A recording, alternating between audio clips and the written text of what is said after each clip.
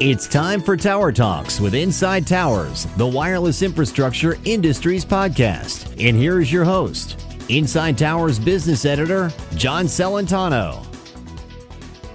Hello, everyone. We're glad you could join us today. This episode is sponsored by Inside Towers Intelligence, a quarterly market report that dives deep into the wireless infrastructure ecosystem. It looks at market trends, capital expenditures, relevant M&A transactions, and more. Intelligence is designed for managers, marketers, and investors. An annual subscription also includes an exclusive briefing and online support. The 2022 Volume 3 issue is out now. For more information or to subscribe, visit insidetowers.com/intelligence. Interesting topic today. We hear a lot about the big publicly held tower companies and what they do to support the major mobile network operators. But in the United States, there are over 100 privately owned tower companies that provide specialized services either in specific geographic areas or for specific customer needs. Milestone Towers is one such company.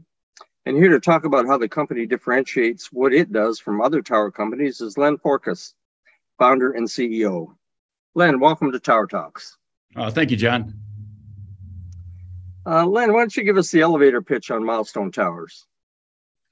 Yeah, so I started the company a little over 20 years ago with the notion of finding ways to build towers in places that were hard to build. Before, I was a real estate developer for many years, and I always felt that the tower business was a real estate business.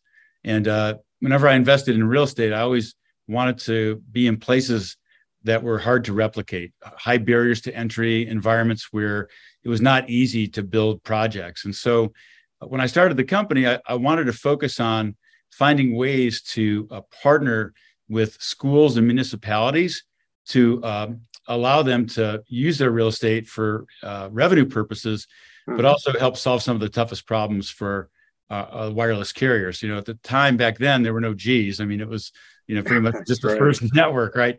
But I knew that over time, the hardest places to fill in the holes would be in places where people live in communities. So that's kind of how I got started, and started here in Fairfax, Virginia, where I'm located in Reston. And we started developing relationships, and it grew. And now we've got over 70 relationships with municipalities and schools on the East Coast, and have 4,000 sites where we have exclusive rights to build towers. Awesome. So what is it that you do, Len, that is different or unique from the other tower companies, what we might call your unique value proposition? Yeah, so we're pretty much, I would say, very much a niche player in that we have the ability to be able to execute and deliver sites in some of the most challenging environments, in places where zoning or land use approvals are next to impossible. And we do that by, like I said, engaging with landowners that are friendly to us, that would like to see better coverage on their real estate. But also, we go through a process that creates a lot of political cover for those stakeholders, particularly elected officials, by being overly transparent in how we deal with community input, so that in the end, when it comes time to vote for one of our projects, everyone that's been involved feels as though we treated them openly, honestly, transparently, and we're responsive, and we were good listeners in terms of the solutions that we chose to apply to each of those sites. So so we kind of custom fit the design to meet the context of the environment. And in doing so, we've been able to build several hundred sites that are, I would say, kind of jewel box assets. Do you still get pushback? People are always concerned about the aesthetics, where the sites are located. These days there's concerns about radiation from 5G sites and the like. But so what it's saying, it sounds like you put together a package that pretty much answers all of those issues and helps the process get through a little easier. Is that right? Yeah, not really. Oh, okay.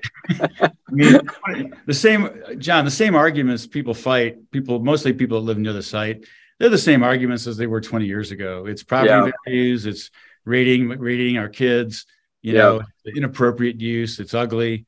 And so that's where a lot of the sites that we pick are sites that we have the ability to, locate them pretty far from homes.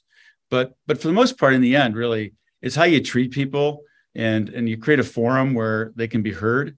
And look, we're never going to please everybody, but this is infrastructure that's needed, and we have to be creative. Sometimes we have to come up with a design solution that's somewhat expensive, but sometimes that's what we have to do in places where we can justify the costs. Yeah. So Good.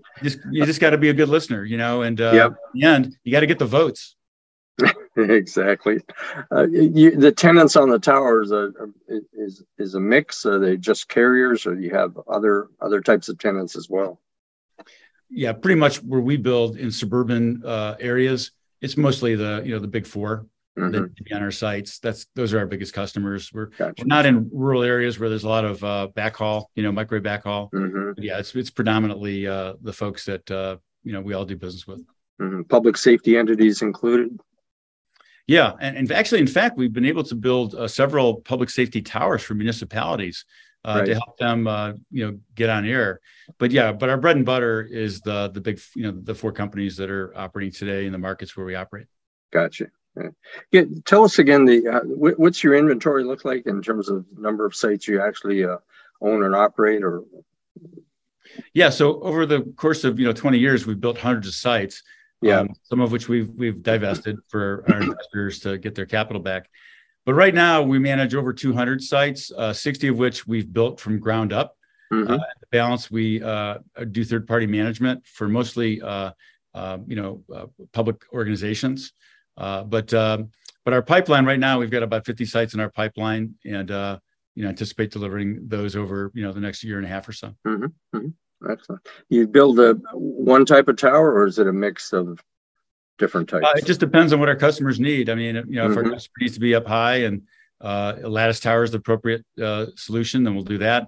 But a lot of times we're doing a lot of drop and swaps on baseball fields or football fields. So we're building around 120, 130 feet, and we're kind of replacing the light pole with a tower that has lights on it, so it blends in. Every once in a while, we have to do concealment sites like, marquee sites or tree poles and so forth. Those are getting so expensive, though, it's really hard to justify them. But in some places, let's face it, in some places, those types of structures, blend in and solve the problem.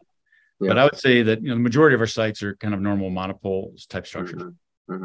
Yeah, I've been to stadiums where you look up at the lights that shine down on the field, and you see antennas. So, and I realized, this is more than a light pole. It's actually a tower. So, we love those solutions because, hey, look, there's no better place to build towers than in places where there's lots of tall vertical poles. Whether it's a substation or a baseball field or a football field. And again, our goal is just to try to solve the problem in a way that makes it look less visually intrusive. And our customers like that because we custom design the solutions, and our property owners like it because it's not as obtrusive and they can buy off on it. But ultimately, the locations we're building in, you got to be creative. Yeah, for sure. So at this juncture, I know you talked about your pipeline, but if we look ahead a little bit, how do you see the tower business trending, both from your own perspective and say the broader industry at large? Well, John, you and I have both been in this business for a very, very long time. We have. We're not gonna count the years. Yeah, thank you. I appreciate that. But look, I mean, it's a cyclical business, right? And unlike real estate, which runs with economic cycles, we run counter to that because there's other interruptive forces, whether it's mergers or spectrum capital being reallocated and so forth. So right now it's pretty frothy. I think anyone in the business would tell you they're the best times we've seen in probably 7 years. Yes. What I'm really fascinated about is kind of how 5G behaves in terms of how it's going to function from a network perspective as the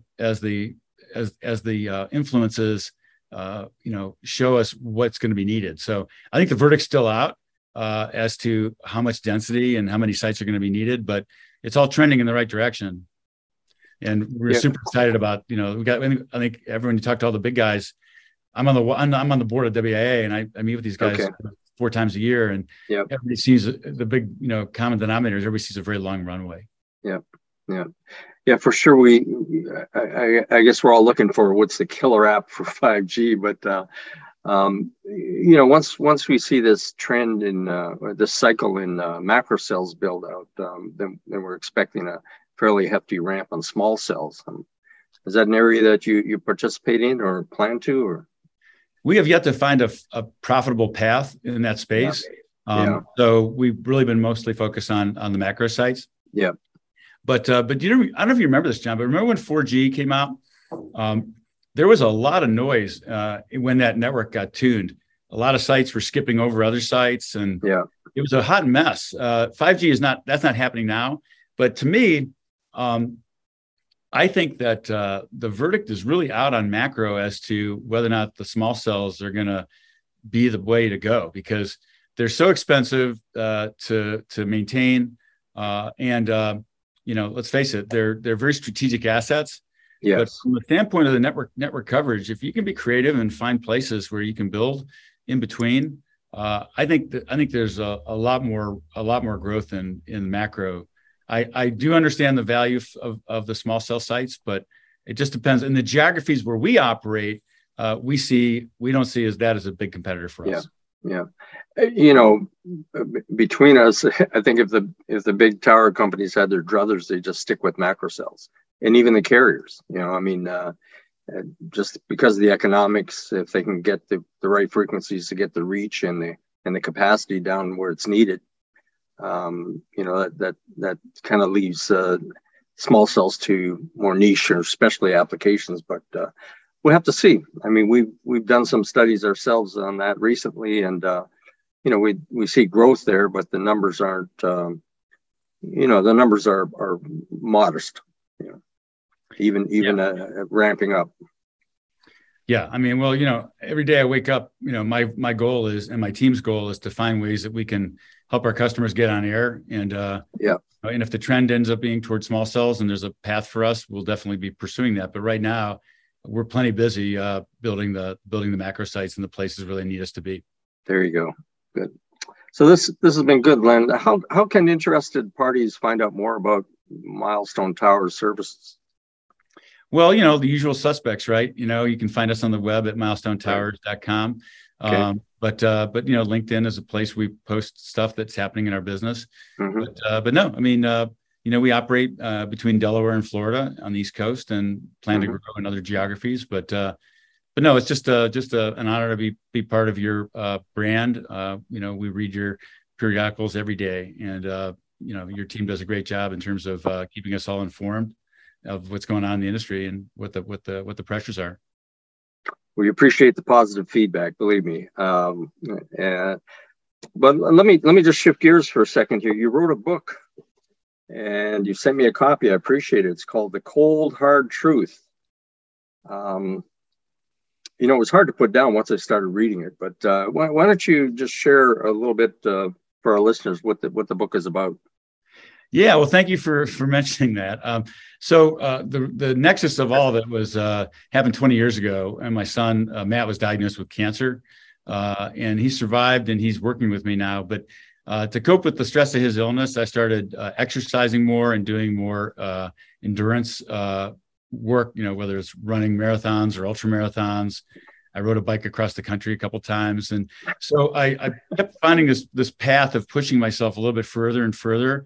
And in doing so, I learned a lot about myself, and I learned a lot of leadership lessons in pursuing these things. And this book is about, I got invited by a very close friend who's a very experienced mountaineer, who invited me to climb the highest mountain in Antarctica called Mount Vinson. And, I was a rookie climber. I mean, I had no idea what it was like to work, to climb a glacier. But by kind of adopting the mindset that I'm, no matter how old I am, I still have room to grow and learn new things. So I purposely put myself in an uncomfortable place of having to train for and learn the tools to be able to do that type of event. And so we flew to Antarctica on a Russian transport. We took a small plane to the base of the mountain. There were 4 of us in our team, but there were other teams, on the expedition. And we summited 16,500 feet. After a week, we came back to the base camp. Lots of lessons that I learned along the way.